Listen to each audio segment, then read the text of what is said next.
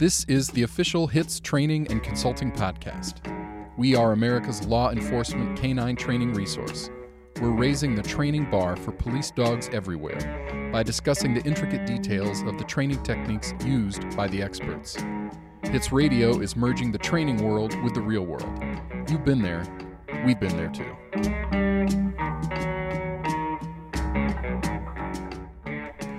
Welcome to HITS Canine Radio. I'm your host, Jeff Meyer. I'm back for our first show of 2023. Took a little bit of time off over the holidays and the beginning of the year. Been out teaching a few classes, and now I'm back getting some podcasts up and going. I've got quite a few good podcasts that will be up and produced and online here pretty quickly. But I'm going to start my first one this year with Mike from Sheepdog Guardian. He's doing a lot of really good stuff. He took over for Terry Fleck for caninefleck.org after Terry's passing, and he's really taken the torch and ran with it. So I wanted to bring him on, and we're going to talk a little bit about a partnership we're going to do where we're going to have him as a very regular guest doing some updates on important topics. But without further ado, I'm going to go to that very first show for the year, and I hope you guys enjoy it. And here comes Mike from Sheepdog Guardians.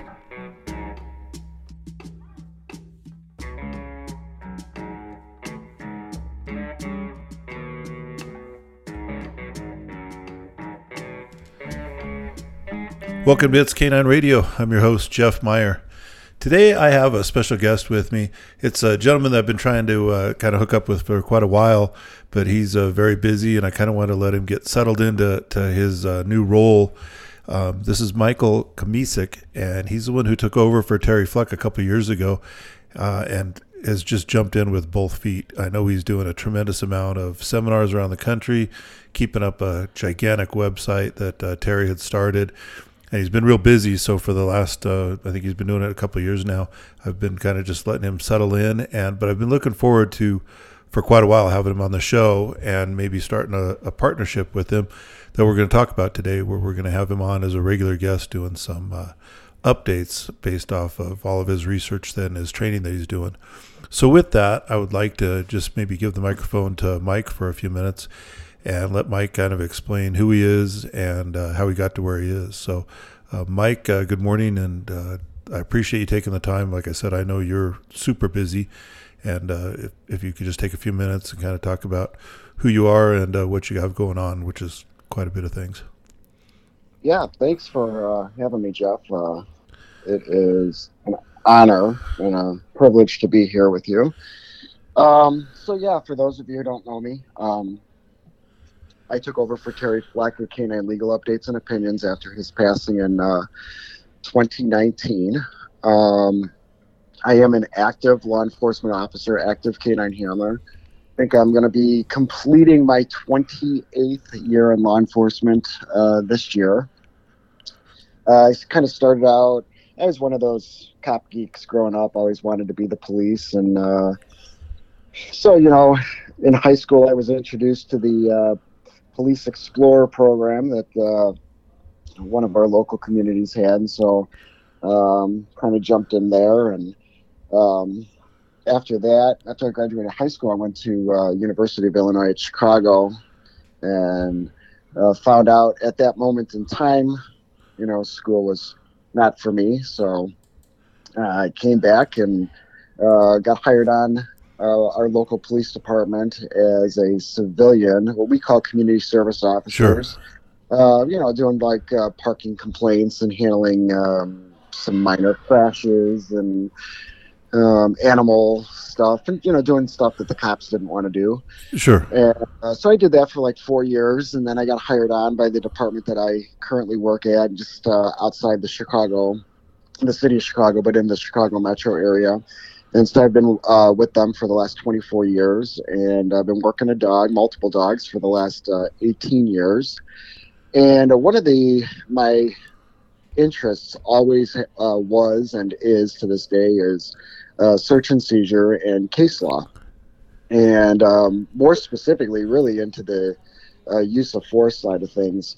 And so I became an instructor in use of force, and from there, I kind of moved into firearms and rifle, handcuffing, defensive tactics, chemical munitions, less lethal, all of the use of force side of things. And really, while I was just instructing locally on these issues, I really continued my search and seizure interests, and went to every search and seizure class, became very close with several attorneys up here, very prominent attorneys in the Chicago area that did police training on search and seizure and things like that.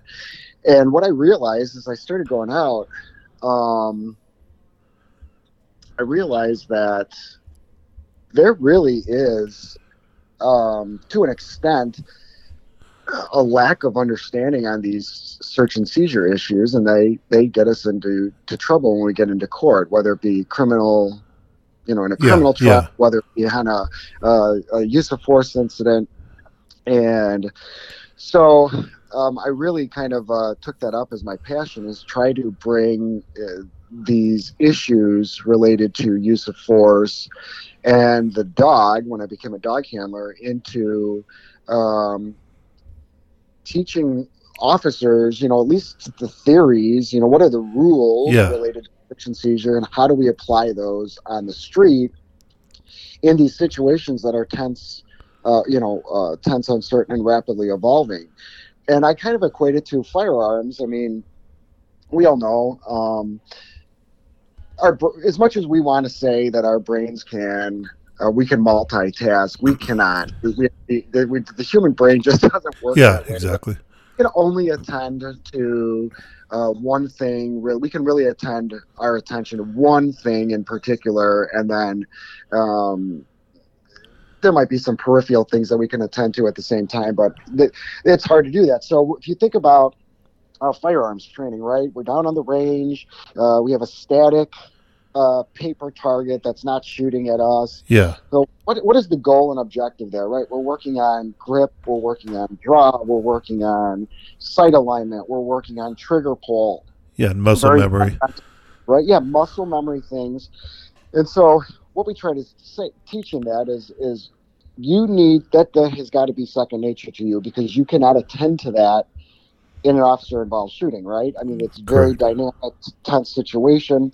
If you have to attend to those tasks, you will not be able to attend to the threat, right? Yeah. So, and I try to equate that back to these search and seizure issues, right? So officers really have to have a good understanding of these issues and the theories and how to apply them, because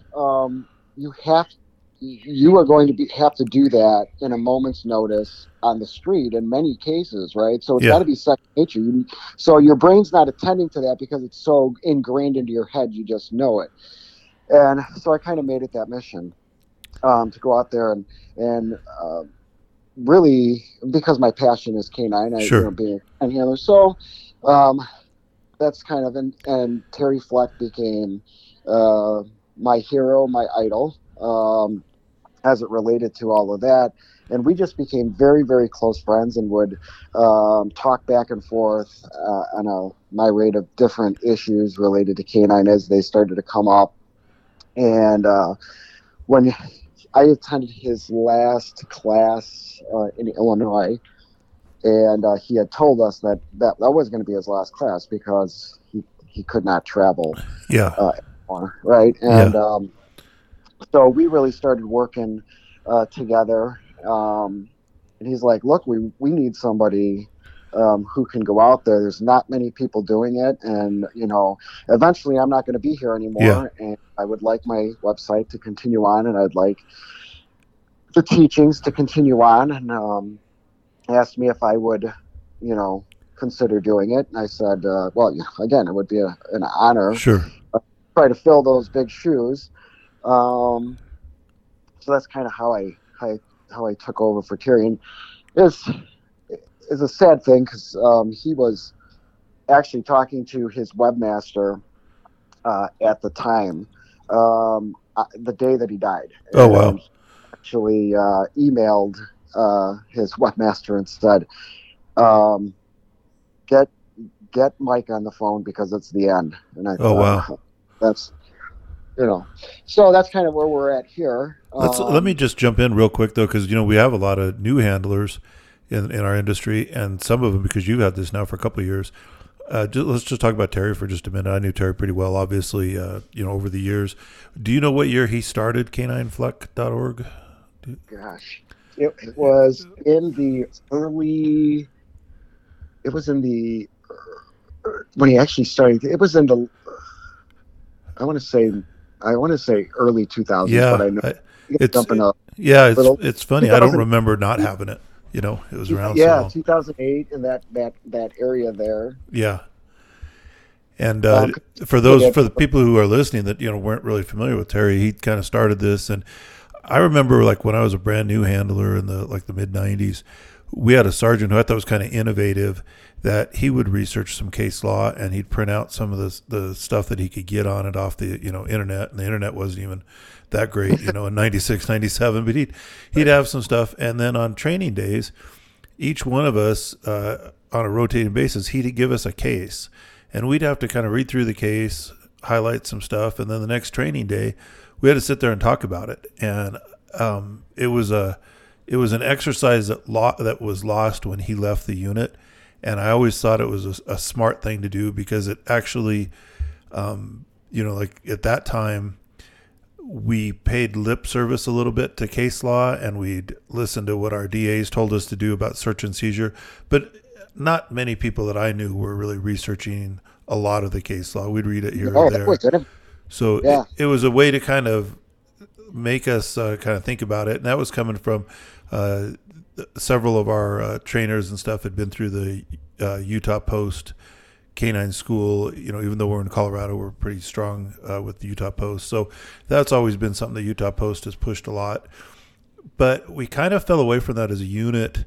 And then I know, sometime in the 2000s, when Terry Fleck's website popped up, I remember I subscribed right away, and it was like from the very beginning, it was just this treasure trove of information. And, I know like the first thing that seemed that everybody wanted to look at was FLSA to check their dog care, and make sure they're getting paid correctly. And that would be like the common one. And then, you could sit there and start digging through and seeing cases. And the amazing thing is I had the magazine at the time, and Terry would write articles for me, but I don't know anybody that if you called Terry that he wouldn't answer the phone and talk to you and give you some advice. And the guy must have worked 20 hours a day for, the last 20 years of his life, I think, trying to put all that together, and definitely wanted to make our industry better, and definitely did make our industry better, I would say. So the fact that you were able to kind of grab the reins and keep it going as healthy as you have is a testament to you too, because I can only imagine the amount of work that this is taking to keep moving forward on it.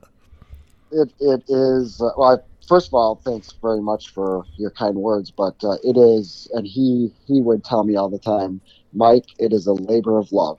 It is a labor of love, and I agree. It is, and it takes so much work to keep up with, to keep the website updated, and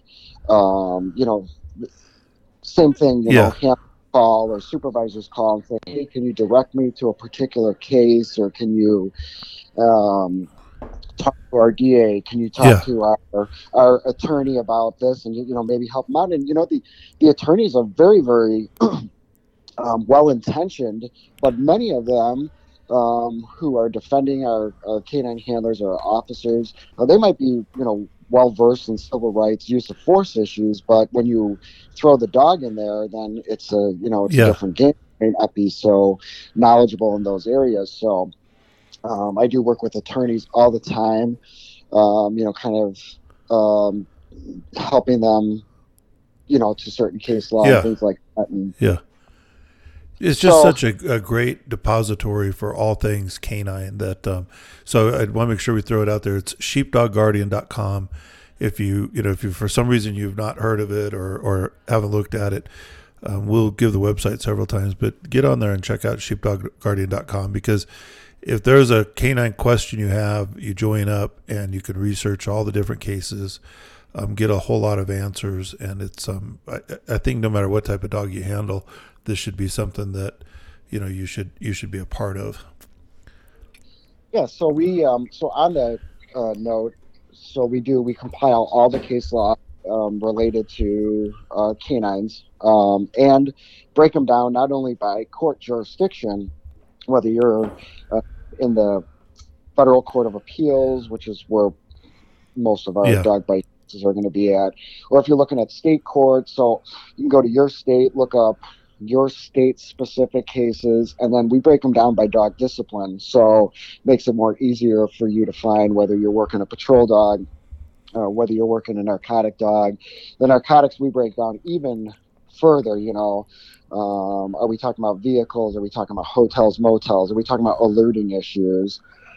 So we break it down like that, and we have our explosives dogs case law. Not a lot out there on that, but there's some. There's some. And our search and rescue, accelerant dogs.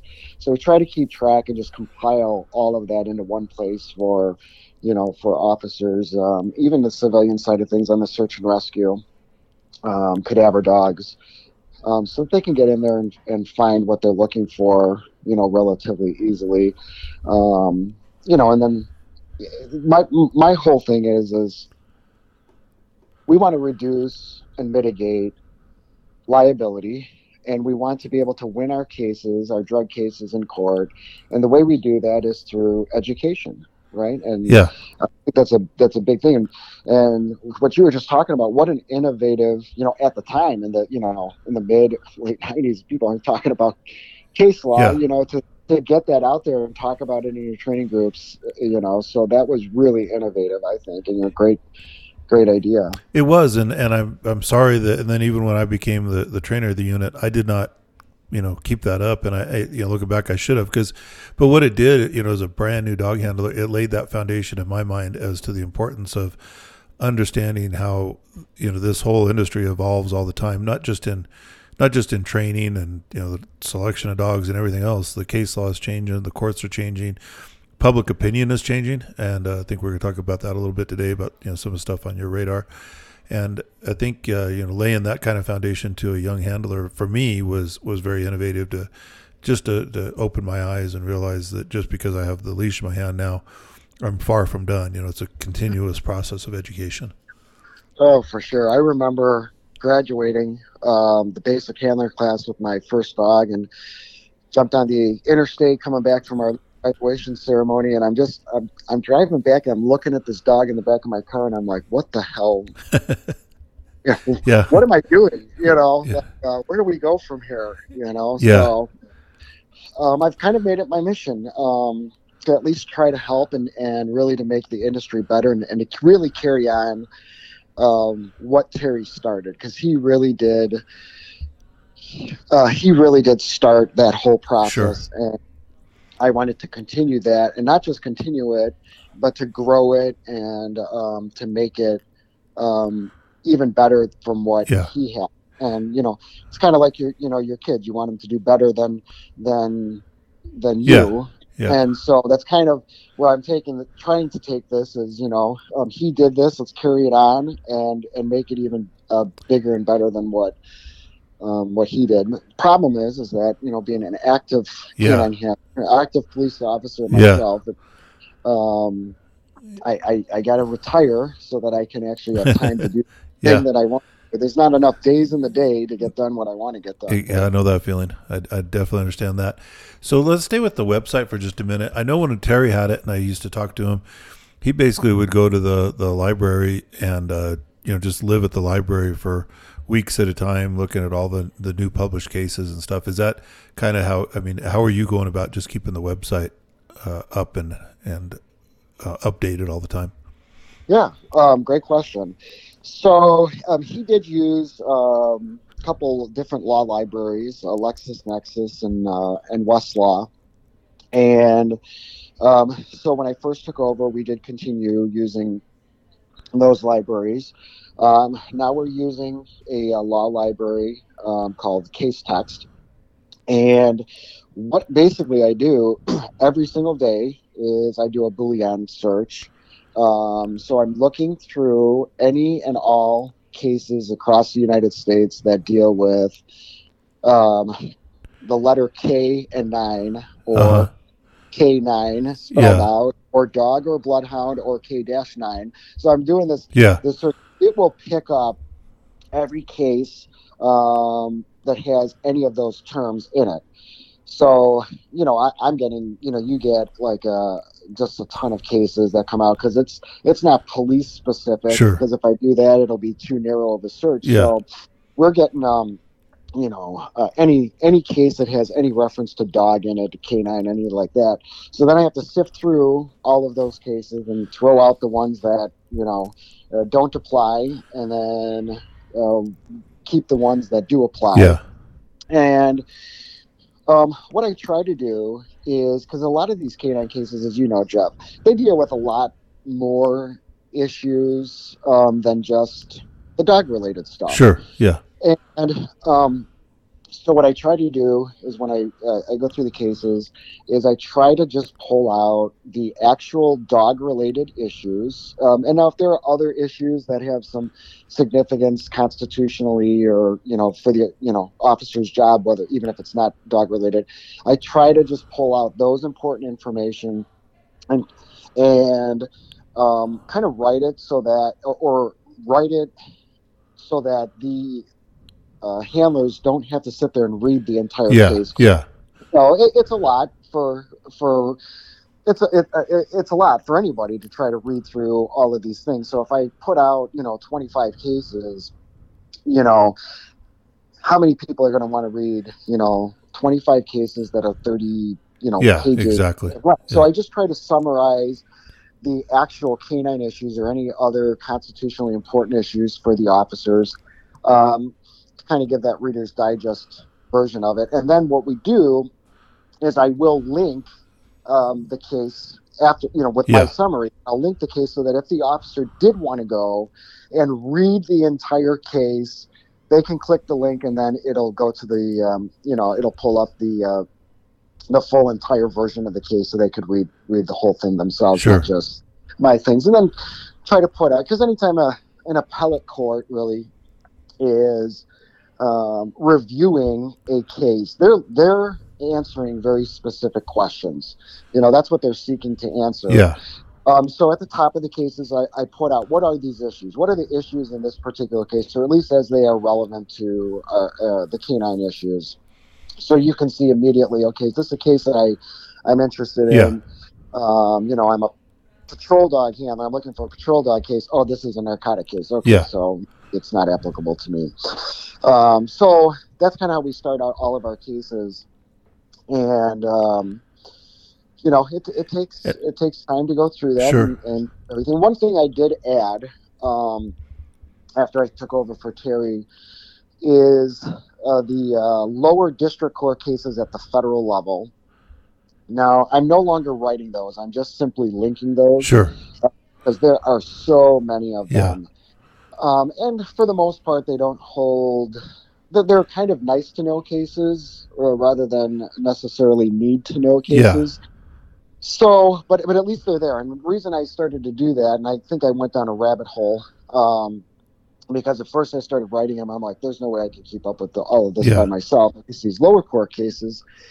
And so I just started to link them. I said, if I was an officer and I'm getting sued at the federal level, or I'm going before a particular judge on a motion to suppress, I would like to know how that judge has previously ruled. What is this kind of looking for? And you'll find those little hints within the opinions that they've written. So I thought, I'm going to put these on here. That way, at least the officers will have the resource. If they wanted to, they can go and they can kind of look at this. So we started to do that as well. But all the appellate cases, whether at the state level or at the federal level, I do for the most part, kind of pick out those canine-related issues or those important search or seizure issues, and then we write them up. And then again, like I said, we link them so the officers and supervisors can just, if they wanted to read it, they can read the whole thing. And is this, how many, like on an average, how many cases are you putting up a week? Well, it does depend. but usually we're probably in the range of, in a week, 30 to Wow. 40 cases. In that range there, and a lot of those are the district court cases. Yeah. But at the state level, trying to keep track of all the states is it's Oh, difficult. States have a lot more case law than others. Yeah. So and then you have specific issues you start to see pop up in these particular state courts, and so I try to link those cases together. As well. So like, if the court is talking about another case in their opinion, they're using another case to rely, Yeah. or they're relying on another case to support their opinion. If I don't have that, or it wasn't in Terry's database, or Yeah. it's not in our database, I'll go back and write it, and then we'll link it actually together. So Yeah. as you're reading it, you can go ahead and read that case. That's kind of how I do them. If I'm reading something and I'm like, oh, I'm not familiar with that case, I'll go read that case so that I get a better understanding Sure. of this is what the court is looking at. This is how they're kind of interpreting and analyzing this particular situation. I tell you, So- what you just said though, it makes so much sense to me, because I had really to be honest, I never thought about reading the lower federal court opinions just to see to kind of research the judge that you're going to be working with. So I mean, I don't know why I never thought about that, but that's, I think, would be well worth the time if you're heading to court. Oh yeah, no, absolutely, and especially like I consult with a lot of these attorneys, or Yeah. I've been asked to write expert opinions on certain matters in federal court, and as soon as I want to know who is the judge, and then first thing I do is I go back and read any opinions that this judge has written that were related to canine. Because I'd like to get an understanding as to, how this judge views canine-related issues, or views certain issues that may be relevant to the case that, I may have to, maybe writing an opinion on, or something like that. So I just think it's helpful. I mean, Absolutely. I don't think a lot of people realize that we started putting those cases on there. So, but we did. Yeah. And I'm trying to keep up with those. So just what you're describing, like I said, the amount of work, and then you take all of that work, and I know you're traveling a lot and doing, are they 1 and 2 day classes, or mostly? So our most popular class is a 2-day class. 2 day class. Yeah, it's a patrol narcotic is the most popular. Yeah. And in that class, we talk about, the way I look at it is learning should be on a building block to an extent, right? So what's the foundation, and then we can build upon that, right? So that's kind of how I do all my classes, is let me lay out some foundational things, and then we're going to build upon that. We're going to apply the dog, or we're going to insert Sure. the dog in some of these things. We talk a lot about canine industry standards as it relates to training, certification. Those are kind of the general topics that we want to get in initially, and to explain to these officers about binding versus persuasive authority. So what courts do you absolutely have to listen to, and what courts are have more persuasive value? Sure. So I kind of lay that out right at the beginning of the class, and then we go into our general discussion about industry standards and things like that, and then how do we apply that specifically? And then I try to and then I always start with our seizure issues, and seizure issues are always going to, or for the most part, at least in the canine, are going to relate to patrol dogs. Although Yeah. there are some seizure issues related to narcotics, but for the most part, where we're going to get into trouble is on our seizure issues related to force and our patrol dogs. So try to lay out that foundation first. Okay, what are the standards that we're looking for? Graham versus Connor, Tennessee versus Garner, and how does that relate? And then we start going into the specifics as to how, wherever it is I'm teaching, let's say I'm in Colorado, where you're at. Yeah. Class up there this past year. So I'm going to look at, we're going to look at in those topics, then once we get over kind of the generalized Graham versus Connor and Tennessee versus Gunner, now we're going to start to look at, well, how does the Colorado sits in the 10th Circuit Court of Appeals? So how does the 10th Circuit Court of Appeals apply those principles to the use of the dog within the 10th Circuit Court of Appeals? Sure. And so we'll kind of go through all of those cases, and then let's look at, well, how does the state of Colorado specifically look at these cases if you're getting in trouble at the state level? And so we do that for the seizures, and then we do that for search issues also when we get into our discussion about narcotics and things like that. So that is our most popular class. Yeah, so those are 2-day classes that you're traveling to, I assume, on your days off from when you're not working your regular shift. Yeah, so we do try to schedule them on my days off, and if I have to take a vacation day here on for travel, traveling is sometimes I try to catch a plane right back immediately after my get done with class. Sometimes it doesn't work out, but that's what it's busy. It's a lot of work. Yeah. I do love it though. I mean, It's just to go out and meet these handlers from all over the country and see the different trainings and things like that. We do a supervisor course. It's starting to become a little bit more popular. It's difficult to get some of these supervisors into these classes, as I'm sure you're aware of. Yeah. So we do an 8-hour supervisory class, which we normally tack on to a 2-day. Yeah.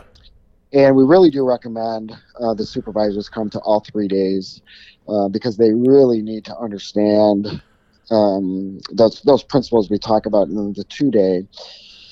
And then that last day we do is pretty much specific case law and stuff for supervisory, agency liability issues and handler compensation, as you said, the FLSA is related to that.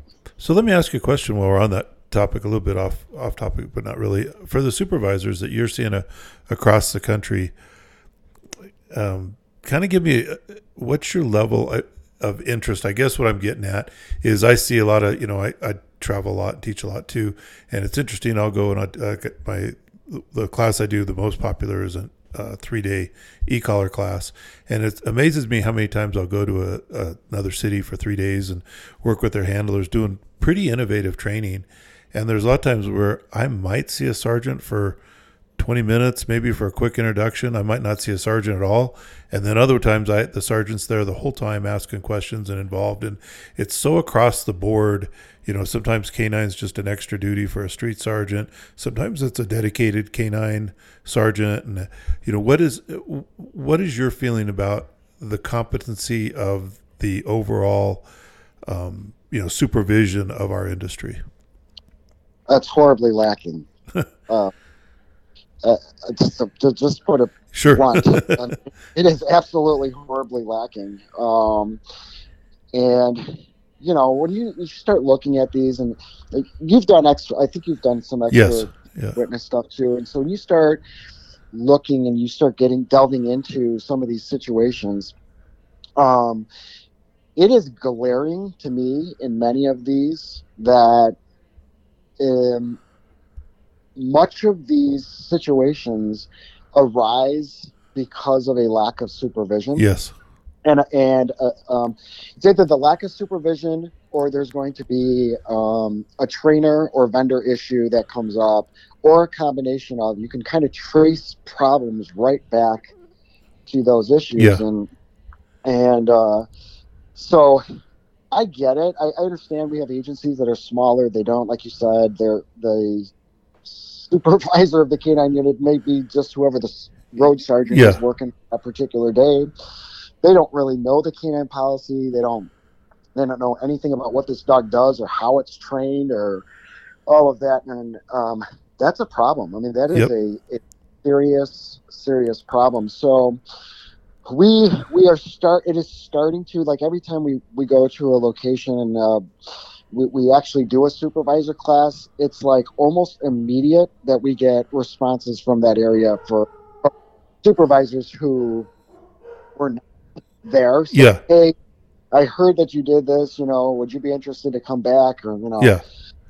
so that's good that there is Yeah. some spreads through word of mouth, but um, the agencies have got to do a better job of supervising their I units. I agree. I've helped a few agencies start canine units, and those are like two of my pet peeves. Is I'm not real big about agencies having to raise money to feed the dogs and buy the dogs. It's like, if you want a canine unit, fund your canine unit, and if you want a canine unit, have some type of system in place where someone's going to be in charge of the canine unit, not just kind of passed around, as an extra duty here or there, where no one's actually in charge of it.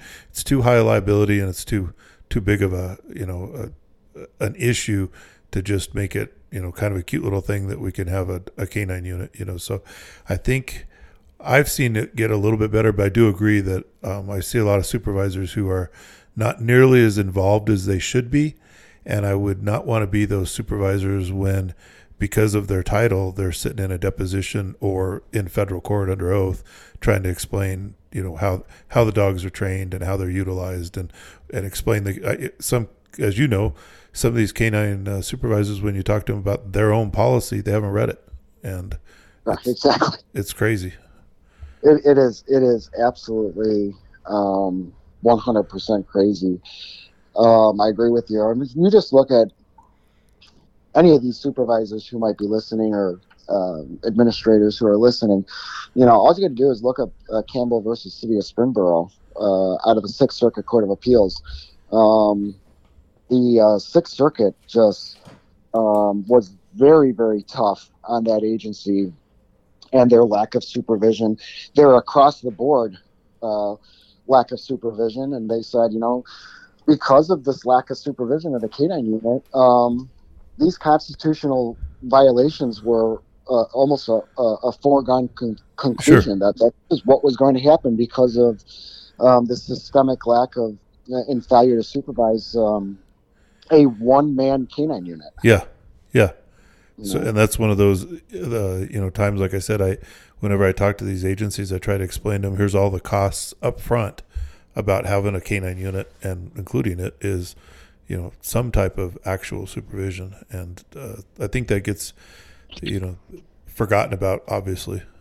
Yeah, no, I agree with you. And I'm Jeff, I could not agree with you more about the funding of our units. I mean, we don't go out and get donations for our SWAT team. And Exactly. Why are we doing that for our canine units? If you want a canine unit, then fund it properly. Yeah, they're expensive, but they're well worth it when everything's oiled and running smoothly. Yeah, you're going to get your money's worth. I did a short stint as in our planning and research department when I was still on the job, and the one thing that was eye opening to me, doing research with a lot of agencies, because I'd get a topic and I'd have to, advise the chief's office about whatever the topic came through and everything. But, when we talk about these budgets, even to us, to buy the car and buy the dog, if pick the number, if I want to start a single canine unit, dual purpose, $100,000 or something, and pick that number, it's a decent number in our mind. But even smaller agencies, when you look at their budget, it's not that much money, and they can find the money for, they'll buy rifles for the SWAT team, or they'll bring in some trainer to teach some new, crazy class that nobody wants to go to, and they'll pay those people, $50,000 to come for one day. So you're right. The money's there, and I don't really know. I think it's because there's so much passion amongst us as handlers that, we want to get it done, that we'll go out and solicit funds and stuff. But I just never think that's the ideal way. Maybe to start, to get the community involved, but after, it's up and running, it needs to be a line item budget and pay for it as in a professional way. Is just get off my soapbox there, but I think you and I are on the same page. Oh yeah, I'm on the soapbox with you, my friend. That's for sure. So we've gone over the website and all the background, all of it. And then I kind of talked at the beginning, but, I've talked a little bit. what I'm looking forward to is, we're going to get you on here every month and do, most of these podcasts I keep around 30 minutes and have you hit whatever topic you want. And just go over that one important topic, and we'll go into a little bit more detail of each one. And we'll start doing that real soon. And I thought today we'll just kind of wind this up with, we're kind of the beginning of 2023. What do you see as some of the trends and things that people should be looking out for, and the stuff that we're going to be talking about over the next several months? Well, that is a great question. I'm going to say 100%, at least on the patrol dog side of things. We're winning most of our initial deployments. Where we are losing, or where we are getting into problems, is this duration of the bite, this proportionality of use of force. Mm-hmm. And so that is going to be, I think, a big ticket item coming up here. And I think, honestly, if we don't get that under control as an industry, I think we're going to start losing our patrol dogs. And, I think we've already started to see a trend, or at least an attempt to do that. But we have got to get that under control. And I think, I really do, I think there's a way to address these topics in our training and certification. Sure. And let me just back up for a minute, because that's kind of, we talk about this duration of the bite, but I don't know that, like you and I have obviously thought about a lot and stuff, but what we're talking about are these body cam videos where maybe everything was good. The person made their decision to be in the position they're in to meet one of our dogs, and everything is fine. The deployment's good. The fact that the person is being bit is fine at that point, but there's a point where that use of force has to stop, and has to stop immediately. And in my opinion, that's where we're lacking. Is that kind of what you're talking about? Yeah, that's exactly right on, Jeff. And so the question, I was just working a case we just completed that I got hired as an expert witness in, on a dog bite. And the question came up, well, what does immediate release actually mean? Well, of course, the plaintiff's experts had a kind of a different take on immediate releases than I did. And kind of, to be honest with you, what the industry does. If you're looking at the national certification, what does that release mean? What does an immediate release mean? So, and then it comes into exactly what you're saying. So once this person is no longer a threat, I mean, that's the reason we're using this dog, or should be, is that this person is a threat to somebody's safety. And once that person's no longer a threat, that dog has to come off. And so, and then the question is how does that dog come off? So we're seeing, like you said, videos of handlers trying to do pick the name, hard out, choke off, whatever. And, you see this is going on for 45 seconds. And so my question becomes, well, have these handlers been properly trained to physically remove a dog from a bite without causing further injury to this apprehended suspect, right? Because that's going to be that issue, right? We've seen handlers rip their dogs off, things like that. That's causing, or has the potential to cause more serious injury than what otherwise might occur. So one of the things I've been pushing over the last maybe year and a half, because I'm always, and I agree, I've always been verbal out. Look at Kerr versus City of West Palm, Florida, out of the 11th Circuit. And that's which is kind of the foundation really for a lot of things, Kerr versus City of West Palm Beach, Florida. And it does talk about the oral commands and stuff. And that's kind of where all these national canine associations and these state associations, these certifying authorities kind of went to this verbal out and stuff like that, which I agree with. We should be able to do that. But what I've been thinking over the last year and a half, it actually came from a trainer and a handler on the East Coast. He asked me to review, he was writing a new in-house certification program. And he said, hey, can you just take a look at this? And so I'm reading it. So he still had the verbal out, right? The handler needed to demonstrate for certifying purposes that the dog could verbally be removed from the bite, but he added a section where the handler would need to also physically remove the dog. Yeah. And so like initially I'm like, no. Why would you do that, right? And so we were talking about it, and I'm like, you know what? I think I agree. I think as an industry, as part of our certification for these apprehensions, yes, we should be able to demonstrate a verbal out to be certified, but maybe we should be considering adding a physical removal in front of a certifying authority that can say, this handler demonstrated to me that they were able to physically remove this dog from a bite without further injuring the suspect, whether that be, whatever the method is. Is it if you're going to do that hard, are you going to do an e-collar? Are you going to do a breaker bar? Whatever the method is, but the handler was able to demonstrate it, was proficient in that. And I think that would help us in these situations. Now, some of these national certifying bodies are giving me a little bit of pushback on that. And they're like, it's really not our responsibility. And I'm like, no, I it is. Think that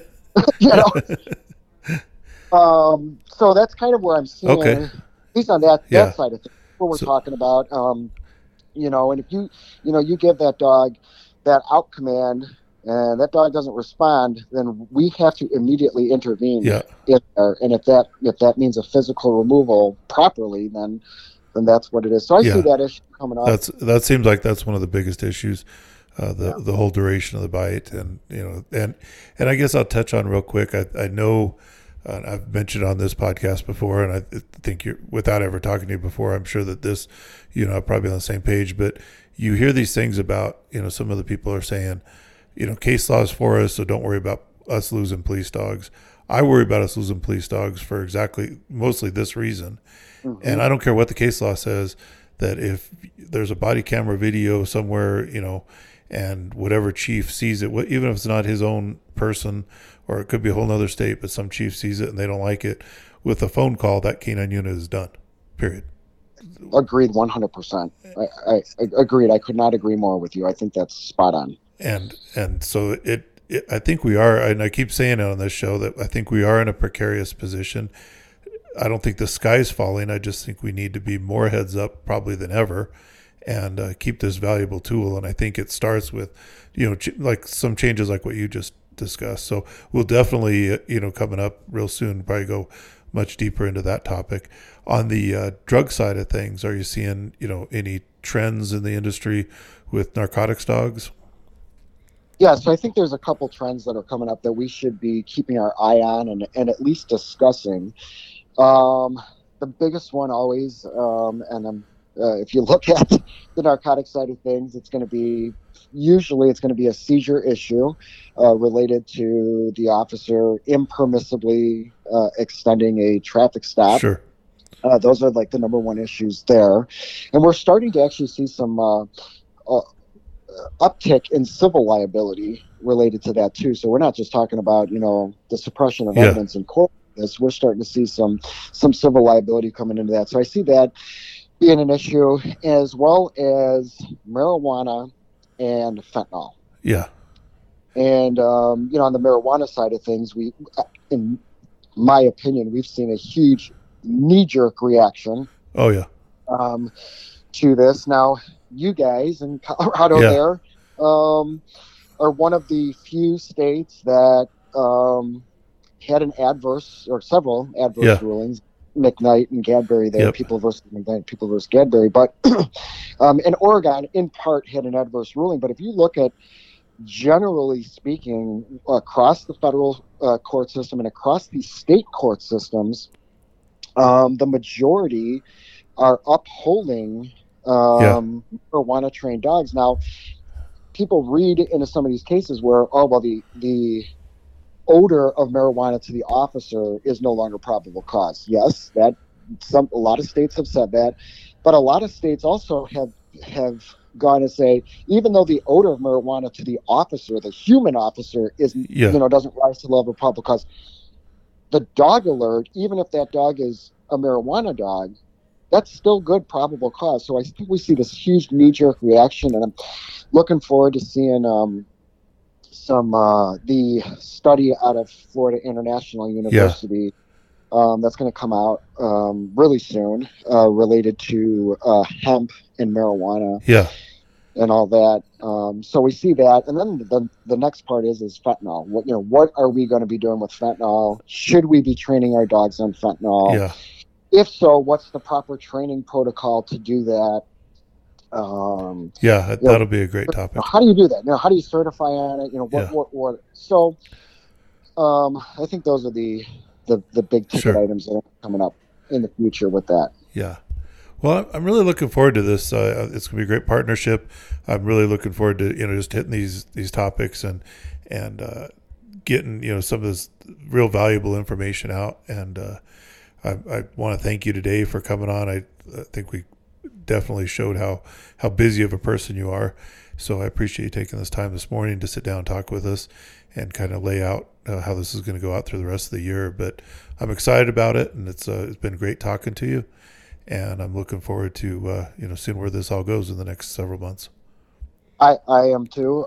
Very excited, and just an honor to be with you, Jeff. So I appreciate it. Absolutely. And let's wrap this up with just giving us your website again and how to contact you and how people can make sure they can get all this valuable information online. Oh, sure. So it's www.sheepdogguardian.com. That's our website. It is a annual membership of $50 per year. If you're looking to either schedule a seminar or you have a general question, we have a contact button up there. If you just click that. If you are a member, it will put on another icon on there to contact Mike, so that email will come in directly to me. I try as best as I can to get back to our members within 24 hours on those emails, unless, of course, there's something pressing on that that need a more immediate response. But I try to get back within 24 hours. So that's where we're at. Good. Yeah, I know that you're real responsive, and I can only imagine how many emails you get per day. But you're doing great things for the industry, and it's people like you. I keep saying we're precarious, but it's people like you that are going to be the guardians of this valuable tool, and by educating people and just kind of keeping your thumb on the pulse of what the courts are saying, and then pair that with what public opinion is, and I think we're definitely headed in the right direction. I appreciate that, Jeff. Well, I'll look forward to talking to you soon, and thank you for your time. Thank you. Well, I hope you enjoyed this show today. It looks like it's going to be a lot of fun to have Mike as a recurring guest going over a lot of these very important topics. So we'll be looking forward to those episodes every month or so. We'll get those up and running. Plus, I have quite a few other really good guests lined up that I think you're going to enjoy. As always, if there's a guest or something topic that you want to cover, just shoot me an email to jeff@hitscanine.net.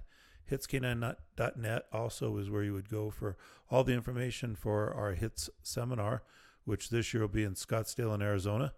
And will obviously be the big event that we do this year. But we also do a lot of hands-on training. So we do e-collar classes, detection dog classes, legal update classes from Ted Dowse. So lots of stuff on our website at hitscanine.net to see what we're up to and get all the information for our big seminar plus all of our working dog ones. And as always, if you need to reach out to me, want to contact me about any questions or suggestions for the show, just email me at jeff@hitscanine.net. Thanks for listening, and be safe out there.